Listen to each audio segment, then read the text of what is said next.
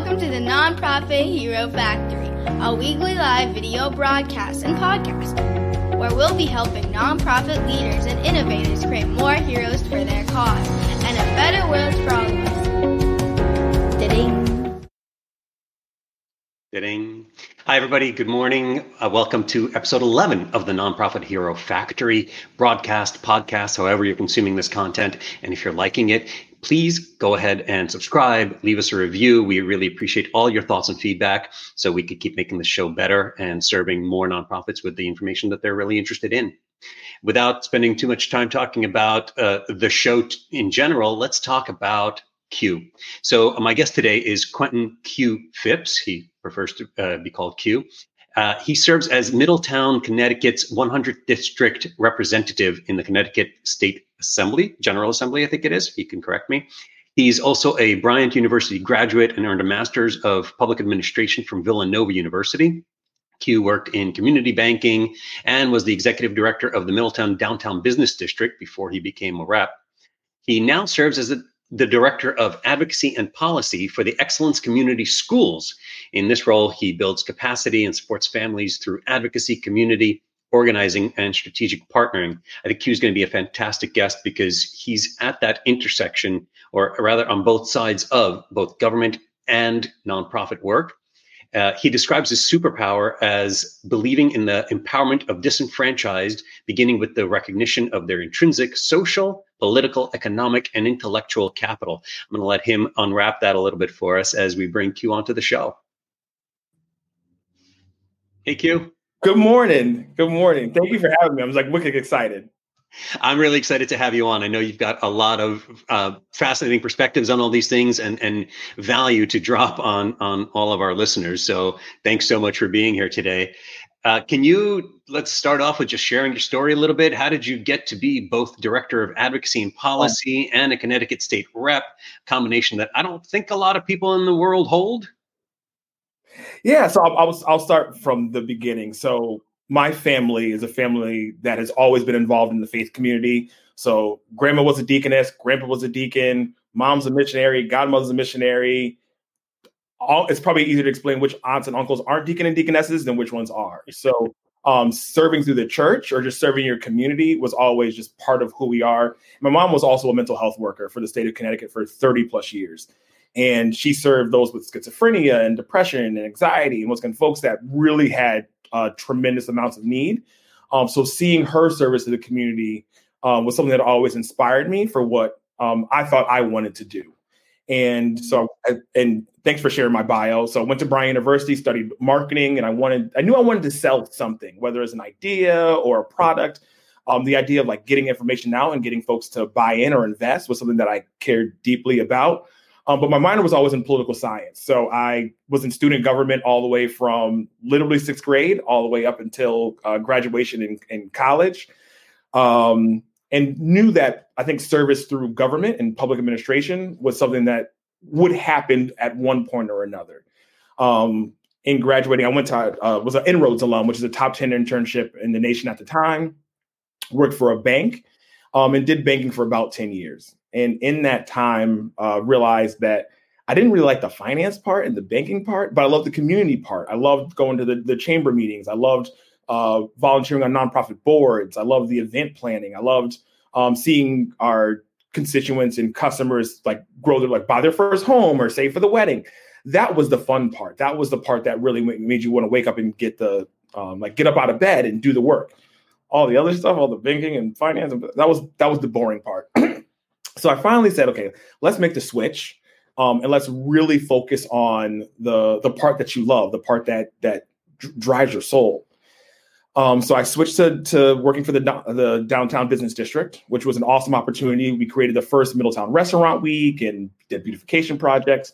But during that time, I was able to be a volunteer and a mentor at our local community school, elementary school, kindergarten through fifth grade.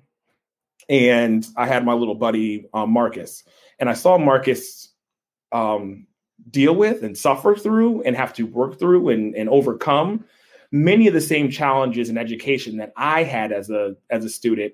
And he reminded me of myself, but didn't have the same sort of supports like my mom So he couldn't do it by himself, and his family wasn't there to help him overcome it. And it was painful to watch, along with seeing the teachers want to help, but not really understanding this young boy's problems and the institutional and structural and systemic reasons of why he was struggling. So that's when it was time to really make that switch to education, which is how I found Excellence Community Schools. So Excellence Community Schools is a charter management organization. We have several schools in New York, one school here in Connecticut, and our school district here in Connecticut is the #1 performing school district in the entire state, which I'm really, really proud about. But when we joined, our school has a model that argues that you can't just have a place for scholarly achievement if the outside environment isn't there. And if you don't have a community that supports your school, and by community, we mean our parents and families, we mean grandparents and aunts and uncles, we mean the church next door and the funeral home across the street and the restaurants and everyone. If everyone's not involved, and our parents and families and students can't get the outside resource that they need in order to thrive, then I can't expect the child to do well on a test. That's just not a fair expectation. So my boss and Dr. Charlene Reed, and if you ever get a chance to really be impressed by someone, please, she's like literally the leading educator in early elementary education in the entire country. She was looking for someone that can combine two different skills. One was knowing how to navigate government structures. And I was the city treasurer and a planning and zoning commissioner. I was former president of Connecticut Young Democrats, so had tons of government relationships, but also really understood organizing. And at the end of the day, the organizing piece is really who I am and what is, I think, my calling. Okay. So then, how does that combine with the Connecticut state rep portion of things? Oh, yes. So one of the things that I think nonprofits really have to kind of switch how they work is that we should work ourselves out of a job, right?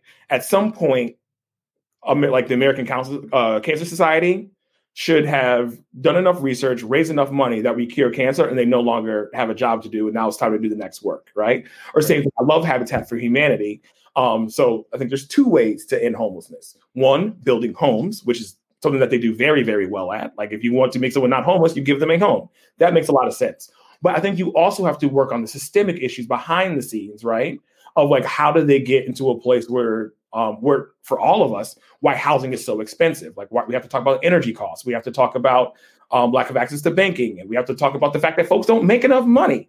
All these sort of systemic reasons of why it's so hard to be able to own a home is going to be part of the process. So from the very beginning, and my mentality was my job as a parent advocate or as community relations manager, and now the director of advocacy and policy, isn't to be the advocate, right? I'm not there to go and tell at the time elected officials or state reps or whoever else, here's what our parents are going through. It was my job to teach parents how to do that work. And I knew it was time to switch when Melissa, who was a parent that really touched me and literally changed my life. She talks about her struggles a lot, escaping and overcoming homelessness and leaving New York to make sure that her child had a better chance at an education. And originally, she didn't even get picked in the lottery and got pulled off the wait list. I mean, just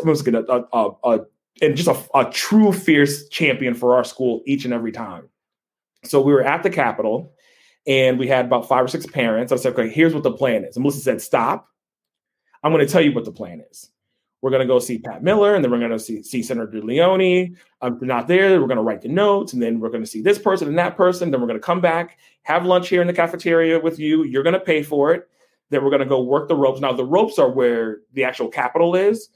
So when you're in session, the lobbyists have to stay behind the ropes for legal reasons, and then the legislators are on the other side, literally either in the caucus room or in the an atrium where we actually push the button to make the laws. And she said, we're going to go work the ropes, which is actually like lobbyist talk, right? We're going to go work the ropes. And then we're going to get back on the bus and we're going to go back to Stanford. And I said, but she goes, no, Mr. Q, we got this. I know exactly what to do. You taught me. See you later. Bye. And she took her parents and left. And there was 2 parts to that. there was one, like the pure joy of like, yes, this is what true empowerment looks like. This is what an active, engaged, empowered constituent looks like. This is what everyone should have the ability to do so. And once again, this was someone that was overcoming poverty, had overcome homelessness, like real struggles. Now was using the same language that a lobbyist would use. So that was like, once again, it was thrilling. And then it was like, oh crap, I worked myself out of a job, right? Like I literally had my person tell me, I don't need you. So then there was time to say, okay, well, what's next? And I had always looked for opportunities to run and be engaged in the state capitol work as a legislator. Senator Matt Lesser, who's a very, very near and dear friend to mine, we started together in the Planning and Zoning Commission. He was running for state senate, so the seat was going to open up.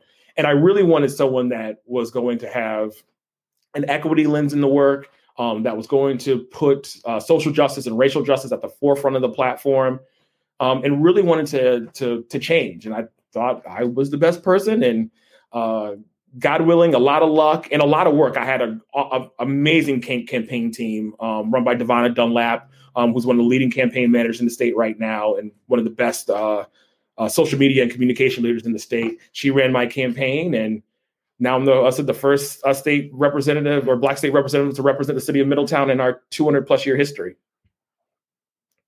That is pretty phenomenal. A lot to unpack in that story. Unfortunately, we're out of time for today. No, I'm just kidding. So obviously you have a very unique journey of your own and a lot of experience that has come from being hands-on in both sides of these two different sectors. Talk to me a little bit about what's going on these days. So from both the nonprofit side of things and the state side of things, COVID has changed everything, at least temporarily, hopefully only temporarily, but in large parts also permanently.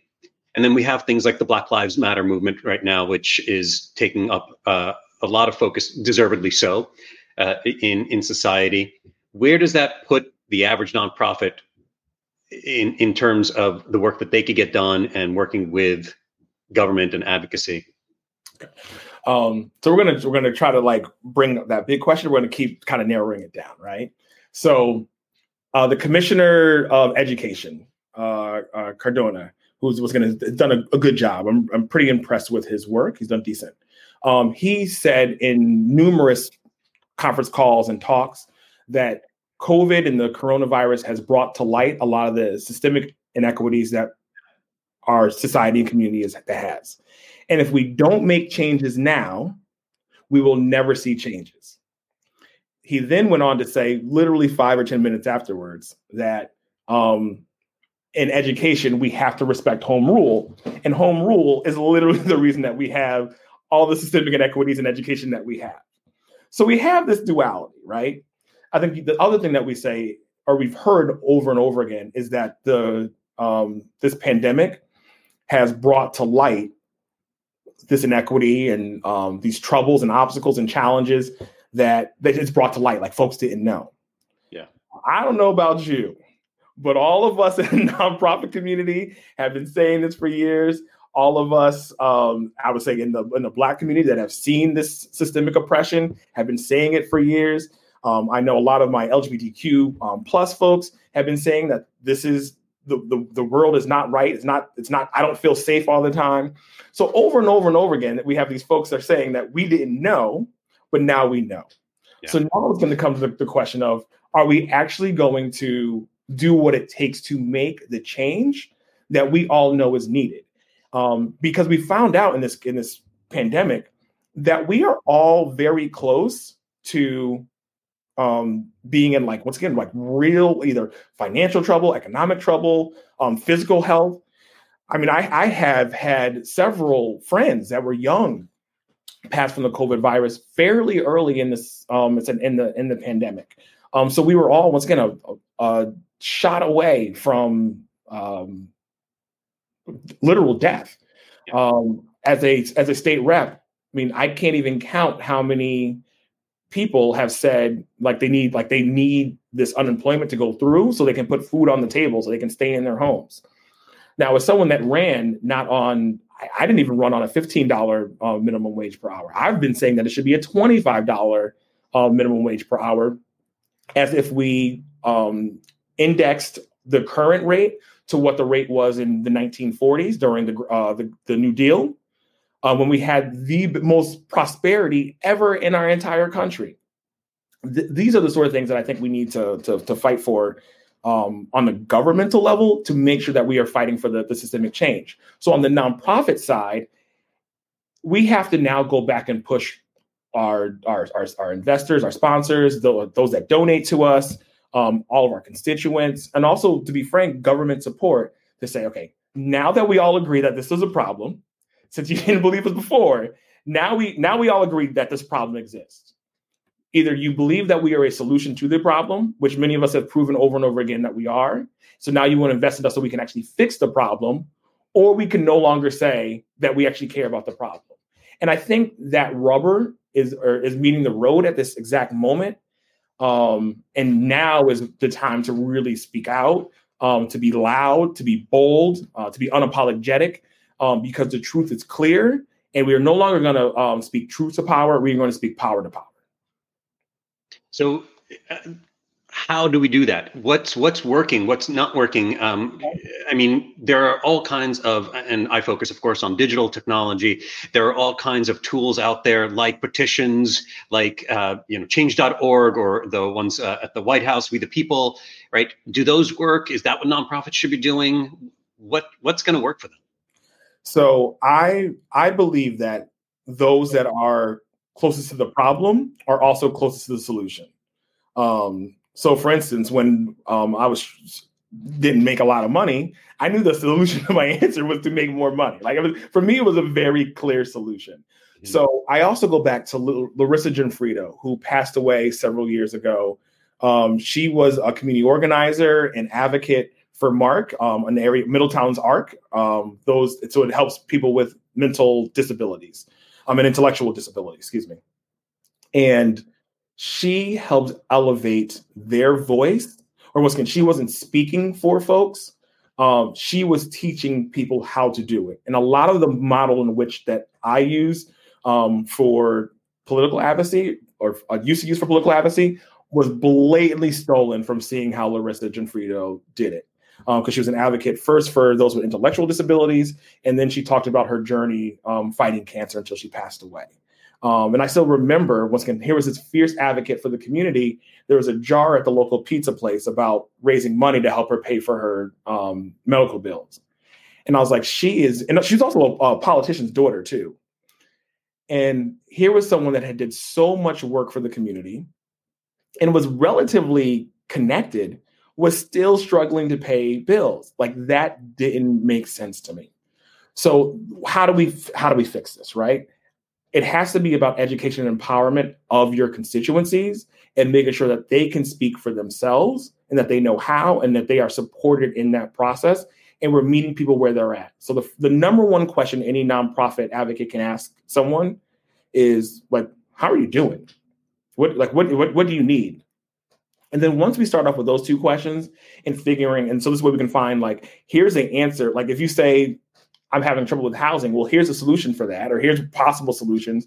Which one sounds good to you? And then you work them through that, and say, okay, well, here are some possible ways to solve that. We can write an email. We can make a phone call. We can go visit, right? We can invite them to our space. There's so many ways in which you can do it. What way do you want to participate? What way do you want to help?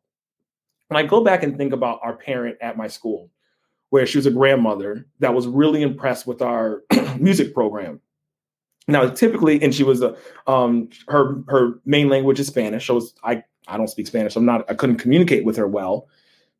Oftentimes, and especially in education circles, where it is very American centric, like, learn English, it's like fit into the box, right? Especially in PTAs can be some of the most vicious political spaces on the planet, right? This is a parent that would not have been able to really get involved. But she was so impressed with the music program, she hand sewed beautiful stage curtains. If we had paid for those, they literally would have been tens of thousands of dollars. And she hand sewed them and they look absolutely gorgeous. So in seeing all of our parents as someone that can help solve a problem, that have natural assets and something to bring to the table, and just by simply asking, hey, how do you want to help? I think that's how we're going to really change the process and engagement in this work. I completely agree with you. And it is definitely about activating the community and getting each person to contribute what they can to the process, to the overall cause. But I really want to know specifically, okay, I'm a nonprofit that cares about, let's say, education, or let's say about arts and schools, or let's say really homelessness, anything. What do I do? How do I get my cause the attention that it deserves in terms of public policy, in terms of my representatives, right? What do I ask my constituents to do on our behalf? That's a good question. So there's several things that I think work. And here's things that I would do in no specific order. One, look on their websites or look on their Facebook pages or Instagrams. If they have their public personal number. Who's they? I'm sorry. Quick. I'm sorry. Especially if you're doing state advocacy work, and that's the one that I have the most experience with, or even on local level, federal level, we'll save that for another call because it's much more complicated. And but it's still. Let me just make one quick point about the federal side, because it's the same for all the sides. Even if you don't have the money that some of the more affluent organizations have, like such as a national association that likes rifles, for instance, right? They have way more money than we could ever possibly have. What they don't have, no matter what their website tells you, they don't have the numbers. They don't have the numbers. They don't. We all, for the things that we care about, there are a lot more of us engaged about anti-poverty work, about social justice, about racial justice, about housing, about the environment. There's way more of us that is easy to activate, as you talked about, and engage than there are them. So fight with the numbers, don't fight with the dollars. We will lose the dollar fight every single time. We will win the number one every single time. So that's a quick part. So on the local side and the state side, oftentimes people will say, we'll send emails like the form letters. I wouldn't recommend the form letters. They're really easy to ignore and get passed, and they often end up in spam files. I wouldn't recommend those. What I would recommend is if you was in city council people, the mayor, board of education, any of your state legislators, go to their websites. Look, and it often says it's call me at this number or find me at this number. Use that phone number. Make the phone call. I would also recommend don't use form scripts, right? Don't read what someone else gave you. You know your own story. You know your own life. You know what you're trying to overcome. Share that. And the reason I say make a phone call is many, like the mayor, very few mayors read their own emails. Like they have staff. Same thing. I mean, I read my emails. I get most of my emails sent to me, but I also have staff that takes a lot of the stuff that I just won't have the opportunity to get through because we have a part-time legislature in the state of Connecticut. If she has to just click a button that says delete, that takes her a few seconds. If you make a phone call, now they have to pick up the phone and talk to you and interact. Now, once again, that's a it's a lot more personal. It's a personal connection. I know your name. I know where you're from. I know what your problem is. We've humanized each other in a way that you can't do, or it's harder to do with an email, especially with a form letter. So pick up the phone. Now, mind you, that's going to take time. That's time that they can't do the other work. So that's already going to make it makes you have to make a choice. Now, what if we times that by 10? Now, mind you, most folks don't get any emails. So I'll give you an example. I'll put my personal cell phone. I'm not sure if you can see it, but I'll put my personal cell phone in this right now. And I do it all the time, hoping to get phone calls. Matter of fact, I even made a second phone number because I knew my phone was going to be ringing off the hook the moment I gave out my cell phone number, because I'm a state rep. Folks are going to call all the time with needs. I'm giving up the number next year because no one ever uses it. And now I'm only using the same personal number, the same one that my wife uses. So even as you have opportunities to reach out to your legislature, and it's a district of 25,000 plus, it doesn't even include my parents of 400. I don't get enough. I don't feel I get a lot of enough calls. So if you call, let's say you called one time, you're going to get noticed. Now, if 10 people call like around the same time, staff is going to go, wait a second, like what's going on? Like this must be important. This is 10 people. If you get 25 or 50 people to call in one day, that means even if it was, let's say it was 60 people for a minute each, that means an hour of their production was taken out. An hour of their work that they're going to have to figure out when to do somewhere else. I guarantee you by the 30th call, they're going to call the state rep, or they're going to call the mayor, they're going to call the Board of Education, superintendent, whoever else, and say, this is important. We have to solve this now. So pick up the phone. It's like literally one of your strongest opportunities to do so. Two, if you see the public forums, especially now when we everything's on like Zoom or Google Chats or Facebook Live, join those meetings. It's very, very easy. You can ask anything you want. You can say whatever you want. Those are your times to be seen and to be heard. And bring a group. Once again, if you bring just yourself, you'll be seen and be heard, and someone's going to address it. If you have 5 or 10 people can go, okay, well, wait a minute. You're building like this is something big. If you bring 25 people or 50 people into a room, you will have the entire room, and then your topic will be the topic du jour. And I guarantee you will get that solved. So use your ability to organize. It's really, really important. I like how you talk about storytelling. So use your social media to tell your story, so folks can say, if I have to follow up, what's going on. I would also recommend, once again, you teach people like how to tell that story, right?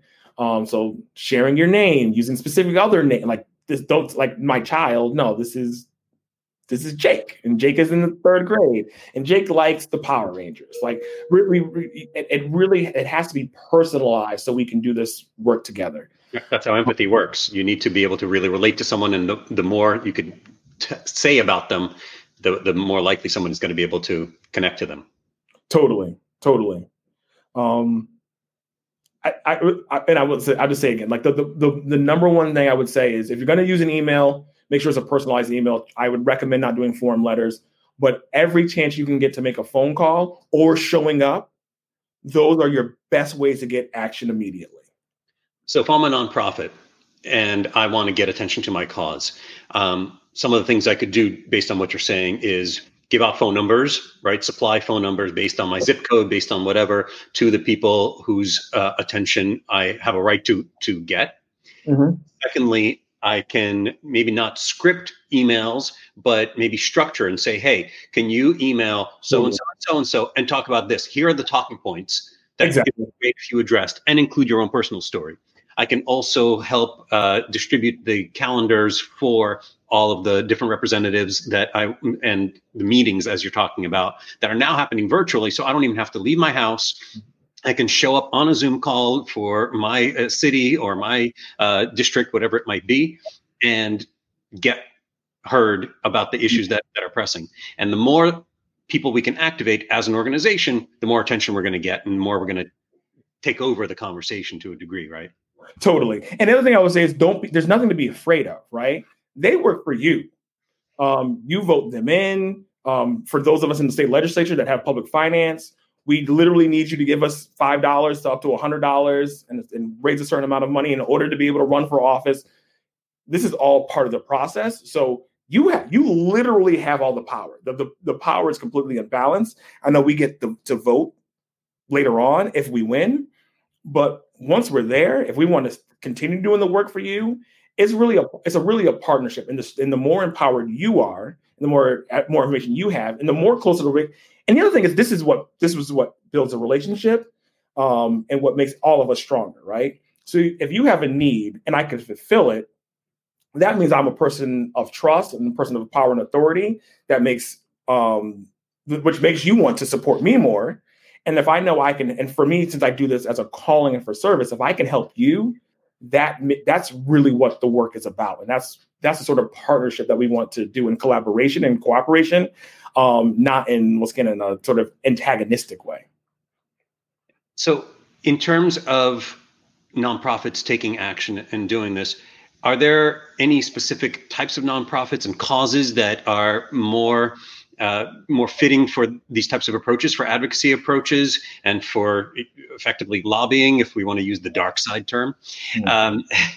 Or is this really something any organization can and should be looking at and taking advantage of? I think we often look at advocacy as its own separate thing, right? And I think probably because of my marketing background, looking at marketing as, once again, how do you get something from one place to the other, is and all the steps in between.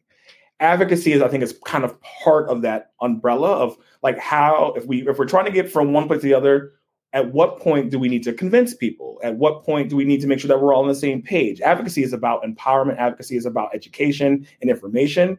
And informed people are empowered people. Empowered people make action happen, right? So this is something that all of us need to do and should do. And I said, does everyone need to go to the state capitol? Maybe, possibly. Yes, I would argue yes, because those that are there have a lot more power in many ways. But if you go to the town hall meeting, that is just as powerful. If you make the phone calls, I'm telling you, that is incredibly, incredibly powerful tool. If you write on their Facebook page, that is a very, very powerful tool. Everyone should do this as part of your strategy and how to get your mission accomplished. Because there's not a single thing, because nonprofits by definition have a mission, and a mission that is going to have some sort of social cause. It's very hard to overcome any of these sort of social obstacles without government help, whether it's changing a law or government investment. We have to be partners in this work. So as such, if you are really trying to get your mission executed, you need to have that partnership with government. I couldn't have paid you to say it better. I completely agree with you. In a couple of weeks ago, I did a solo show talking about issues like this, and that every organization, there needs to be some level of advocacy. There can be and should be. I also talk a lot about, in storytelling, we have the principles of heroes and villains. And the more you could unite people around a common cause, which oftentimes might be based on a common villain or a principle of heroism that you want everyone to partake in, a journey that you want them all to go on, the bigger those things are, and the government certainly feels like a giant in the room, then the more people you can actually activate, and they're going to feel more involved. They're going to feel more like they're part of your organization, like they're part of making change that they already care about if they're supporting you in the first place. So it's a win-win-win. So, and I probably should have given examples from the school of what advocacy can look like. And probably a number one tool that I forgot to share was invite them into your space, right? So in Connecticut, there's an anti-charter movement. And to this day, I've been working for a charter school for over close to 7 years now, or over 6 years now. And I will be the first one to say, I am not a charter school supporter. I love my school. I love what our school does, but that is not indicative of the overall charter movement. And I think if more schools acted like us, I would be probably a bigger fan of charter schools, but that's not what it is. I also think there's significant issues with district schools, or traditional public schools, as we would call them. I think the inequity in how we fund them is broken. Period. It's broken. Like the fact that students in Greenwich have more money per student than the students in Bridgeport is not. You can't argue that, and it is fundamentally wrong. And at this point, when we're all learning from home and our kids are learning from home, the access to technology is creating an even greater disparity. Darien and New Canaan has had computers literally the next day for their children. And in Stanford and in Bridgeport and in Middletown, my own hometown, we still don't have computers for all of our children, right? So when I was first doing the work, even as someone myself who wasn't thrilled about working for a charter school per se, you have to how do you take that charter route? Like, what things can we agree on?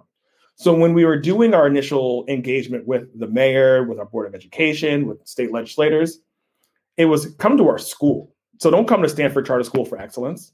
Come to Stanford Excellence, right? Just come to our school.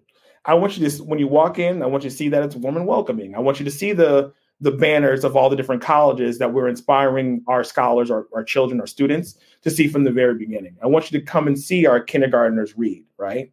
I want you to see that our teachers, they're not charter school teachers. They're teachers, right? I want you to see Mr. Fisher, our principal, who's not a charter school principal. He's a principal. He's Mr. Fisher. He's someone that absolutely loves kids, will fight for kids harder than I've ever seen anyone fight for. That's what I want you to see, right? I want you to, in our sacred reading block, I want you to see that all of our children are reading from pre-K to 5th grade. I want you to walk into the room and sit on the rug with the kids, and sit crisscross applesauce like everyone else. I want you to feel it, see it, experience it. And then I'm going to ask you, how do you want to help? And the ability to help, once again, it's a very empowering channel for both sides. But inviting people into your space so they could see it for themselves, experience it, smell it, see it, hear it, feel it, everything. That's what real advocacy looks like. And it takes away from the talking points, right? So now we can talk about children, we can talk about students as we talk about funding. So before, when we were talking about funding, it was just like esoteric, well, it's $100 million or $600,000 here. Well, no, you just saw Junior continue to read. So it's going to cost this much money for Junior to read. Do you want Junior to continue to read, or do you not want Junior to continue to read? At that point, it's a very different question. It's a lot easier to talk about, do you want Junior to read, or do we want this line item on the budget in a 100, 200 page document, not including fine print? That's not a fair conversation to have. That's also not a conversation that constituents can have, because they don't know. That's not their job. My job is to be a parent, right? My job is to make sure that my kid has the best education that they can have. So I just need you to see that my child can read, that my child is doing math, that my 3rd grader is talking about, I want to go to Yale one day, or I want to go to MIT one day. I need you to hear that. So then we can have a real, true dynamic discussion about the people behind the money. Yeah, it's similar to what you were saying earlier about sharing your story with your representatives and talking specifically from your experience. It's taking it out of the abstract and making it into an individual, relatable person that makes all the difference. And that's a huge aspect of storytelling in general. You know, you want to tell your own story as a nonprofit. You want to tell the stories of your heroes. If you can bring people into your space, fantastic. Right now, all spaces are a little challenging, but a lot of organizations, they don't have a school to bring people into to see Johnny. But you can still bring Johnny's story to the representatives, to people in government. So I can go back to Mark, with Larissa's organization. So in times of COVID, they asked me to come to their space. If I come to their space, they have a home that they manage and run, and I was able to teach their consumers how to make pancakes. Now, I'm actually a pretty good chef. I'm a terrible pancake maker. But even in the process of explaining like what dish to make, right? I was like, okay, well, I was like, oh, good. I'm going to make a really fancy, like all this sort of stuff. And then the CEO was like, Q, our consumers don't have access to these sort of resources. And I was like, oh, yeah. And our consumers might not be able to buy these ingredients, and securing these ingredients would be a little tough. So, yeah, duh, right? So that was a way to get their state representative to understand what they are going through from day to day, right? Still build that connection. It's because I still got and I got to be in front of them to kind of build my brand and model and show that we have a relationship. But it was it was a transformative experience to be able to understand what they are going through day to day. And okay, now wait a second. If I have opportunities for this, what would it take for them to have those same opportunities to be able to what I thought was a fairly simple dish like fried chicken or steak or whatever what I said I wanted to make. But if they can't do that, is there a way to empower their community to do so? And let's have those conversations. And that's by a simple invitation of saying, hey, I want you to cook a dish for our consumers. Dude, this is already the longest episode I've had, and I feel like we could go on for another couple of hours. This is all awesome stuff and great stories. You are a natural storyteller, and it's fantastic because it really helps bring to life, just like we've been talking about, all of these specific things. I don't want to take up your entire day, and I do want to talk, though, about a couple of things. So first of all, I ask everybody for a tool or a resource that they recommend to nonprofits and nonprofit leaders. You mentioned The Situational Leader by Paul Hersey. Why that book? What's that about? Because I guess even after being 15 years out of Bryant, I still take a business approach and business lens to a lot of the work that I do. So situational leadership essentially is a framework for how to solve a problem with people. And it's a people-oriented solution. And essentially says, does someone want to do the task at hand, or do they not want to do it? And can they do it, or can't they do it? And depending on where they fall in that sort of quadrant, like I can and I want to, is very different than someone that says I don't want to and I can't, or I want to and I can't. You have to work with those folks very differently. So I think a good example is with any of our constituencies in terms of advocacy. You're going to have folks that say, I really want to talk to my state rep. I don't know their number. I don't know what to say. Oh, I can teach you that if you want to. Now, if you say, I know how. I know their number. As a matter of fact, I played golf with them all the time, but I don't want to talk to them. Okay, well, now we have a very different discussion, right? So situational leadership helps create a framework for how you can go about working with people, depending on where they're at. And I use it all the time. And I even will say, well, it sounds like you don't want to do this, right? I want to know why. And you sound like you want to, but we still haven't done it yet. Why is that? And you work through those. So I love it. I'm teaching a class at UHeart in the fall, and I'm definitely going to get our students to read that, or at least part of it. Are you familiar with the Fogg behavioral model? No, not really. It sounds very, very similar because what it says is behavior equals motivation plus ability plus prompt. Yeah. So if you want someone to do something, they have to be motivated to do it, or motivated enough. It has to be easy enough. The ability has to be easy enough for them to achieve it. And then you need to prompt them to do it in the first place. And that translates directly into what you were talking about. So if they're not so motivated, you got to increase the motivation. But between the three things, like if it's super easy, you don't have to be that motivated, right? This is why, like, picking up the phone and calling versus just sending an email. For a lot of people, it'll be easier to send an email, right? So between those three, the motivation, the ability, and the prompt, like if someone keeps prompting you, if you've got an alarm going off every 5 minutes saying call, eventually you're gonna do it. Totally. Even if it's got greater friction and harder to do in the first place. It sounds like a great book. I'm going to add it to my Audible list. I keep getting great suggestions, and I'm almost caught up on all my credits. I still got some room. Q, what should people do? What should nonprofit leaders that are watching or listening to the show, what should they do next? How should they get in touch with you, or what should they do to start taking action in their own organizations? Awesome. So I'll do the how to reach me first. So one, please go to my website, my Connecticut General Assembly website page. If you just do CGA Q Phipps, PHIPPS, I'll come right up. At the bottom of it, you can find my email list. Great way to get information. Two, I am a power user of Facebook. I am a wicked Gen Y person. So I missed the bonuses from Gen X from when they graduated college, but not quite as young as the new millennials and like the TikTok stuff, right? So Facebook is something like power use.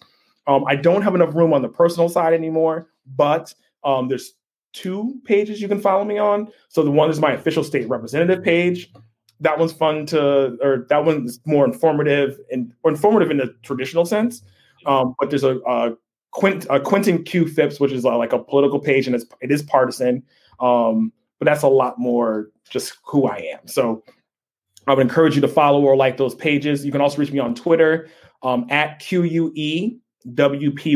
And matter of fact, if you use at QUEWP1, you can find me on Instagram, Twitter, most email addresses. If you do Gmail, Hotmail, MSN, like all of them will all go to me. But use the Gmail one because that's the only one I really check regularly. But follow me on those sort of things. You can also reach out to me on LinkedIn. I use LinkedIn fairly regularly also. And as I said, I give everyone my cell phone number. So it's going to put it out in the real world again. It's 860-830-5407. That is the same exact number that my wife uses to give me a call or text me. If you want to give me a call, feel free to give me a call too there.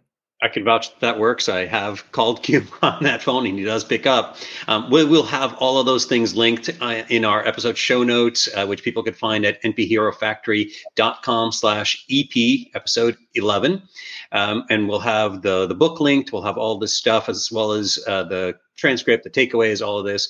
I hope people do follow up. I really appreciate everything that you've shared. I feel like it's a topic that does not get enough attention, but desperately should be getting more attention and utilize the strategies that you're talking about. So, Q, thank you so much for joining us today. Thank you for this opportunity. And I hope I could have you back sometime soon to keep talking about all these different things. Tell me when. I was like, you can tell I love to talk. So I was like, maybe as the election approaches, we'll have even more things to talk about. Totally. But until then, you and I'm sure will be in touch, and I hope others get in touch with you too. Thank you, and have a great day. You too, my friend. Godspeed. Thank you all for watching and listening to the Nonprofit Hero Factory. We hope this episode has given you some ideas and strategies for creating more heroes for your cause and a better world for all of us. Please be sure to subscribe to this show on YouTube, Facebook, iTunes, Spotify, or your favorite podcast platform. And let us know what you think by leaving a review.